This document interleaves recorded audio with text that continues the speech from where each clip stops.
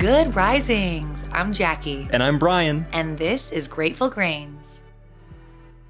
All right, week 5 of Grateful Grains. So last week we took some time to be a little more personal about where we come from, our struggles, what's unfolded before we were here doing Grateful Grains. We talked about those big moments in our lives that either forced or influenced our decision to change. And a lot of those conversations in some way or another had a little bit to do with this week's topic, which is stress. Well, this week is about beating stress. Yes, we are talking about 5 great ways to beat stress. But don't be stressed about beating stress. Right, that's no way to beat stress. Most ways of beating stress are fun.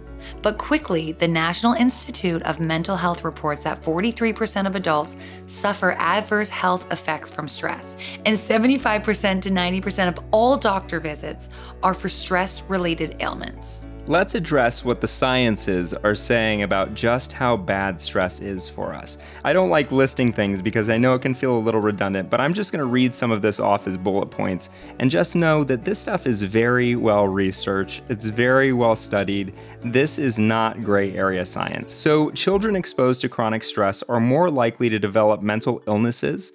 High levels of stress in pregnant women can change their children in the womb, specifically behaviorally.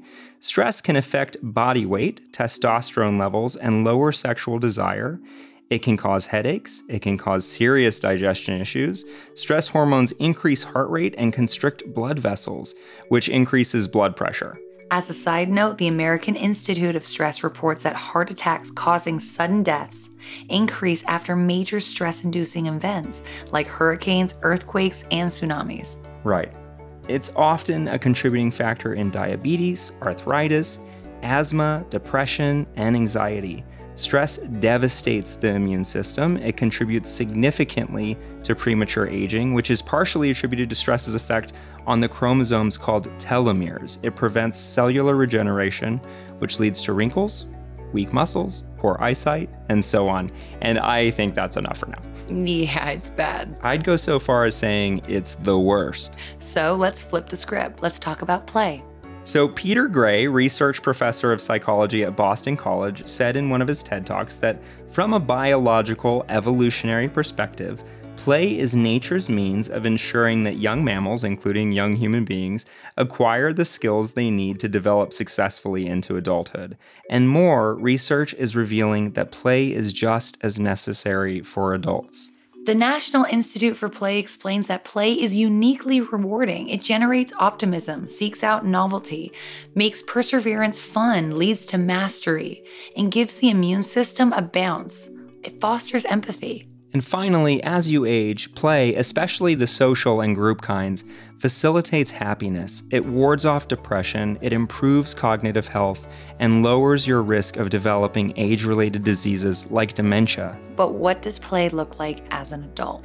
Mark Secreta, Adventure Therapy Coordinator, which sounds like such a fun job, by the way, suggests that picking up a hobby and making time for it. Just pick what you enjoy and make time for it. It's that simple. Outdoor recreations of all kinds are fantastic, especially with a friend or in a group. Hiking, swimming, dodgeball, tennis. And by the way, most communities have adult recreational sports teams. Even if you're not particularly good at something, it's a great way to get out there, meet people, and most importantly, decompress. Maybe you like ribbon dancing or rollerblading. Those are options. Maybe you enjoy go-karts or fly fishing. Maybe you enjoy bocce ball. And if outside isn't an option, get friends together and play a card game or a board game. Might I suggest Settlers of Catan? You love Settlers of Catan. Everyone loves Settlers of Catan. But I also love spin, I love swimming, and I love gymnastics. I used to go to an adult open gym at a local gymnastics facility. What about you, Jacqueline? I mean, I'm playing endlessly now. My kids are play all the time. So I'm playing with trucks and I'm playing with blocks, which I kind of love. But beyond that, I'm generally super active. And you know me, I love my dance classes. And, I go to the gym too. And then beyond play, there are adventures, which are basically vacations with play in mind. So music festivals. We love Coachella, we love Burning Man. But those things aren't always options for people. It requires taking time off work, and it's the cost of a ticket. But camping is a very affordable way to go on adventures, get out in nature with friends, go on hikes, cook food over a campfire. What a dream. What a way to live. Exactly. What a way to de-stress. Okay, so closing today with a question about hobbies. Do you have a hobby?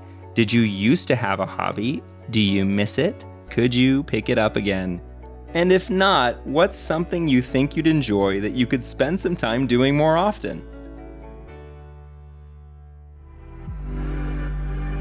As always, we love hearing from you. You can comment or message us through the Good Risings Instagram page at Good Risings. And you can find me at JacquelineMWood_1. And you can find me at B McMuffin. Thank you for listening to Grateful Grains. If you enjoyed this episode, be sure to check out the other Good Risings offerings available in our feed. We will see you tomorrow for day 2 of our week on beating stress. Until then, remember, a better tomorrow starts with today.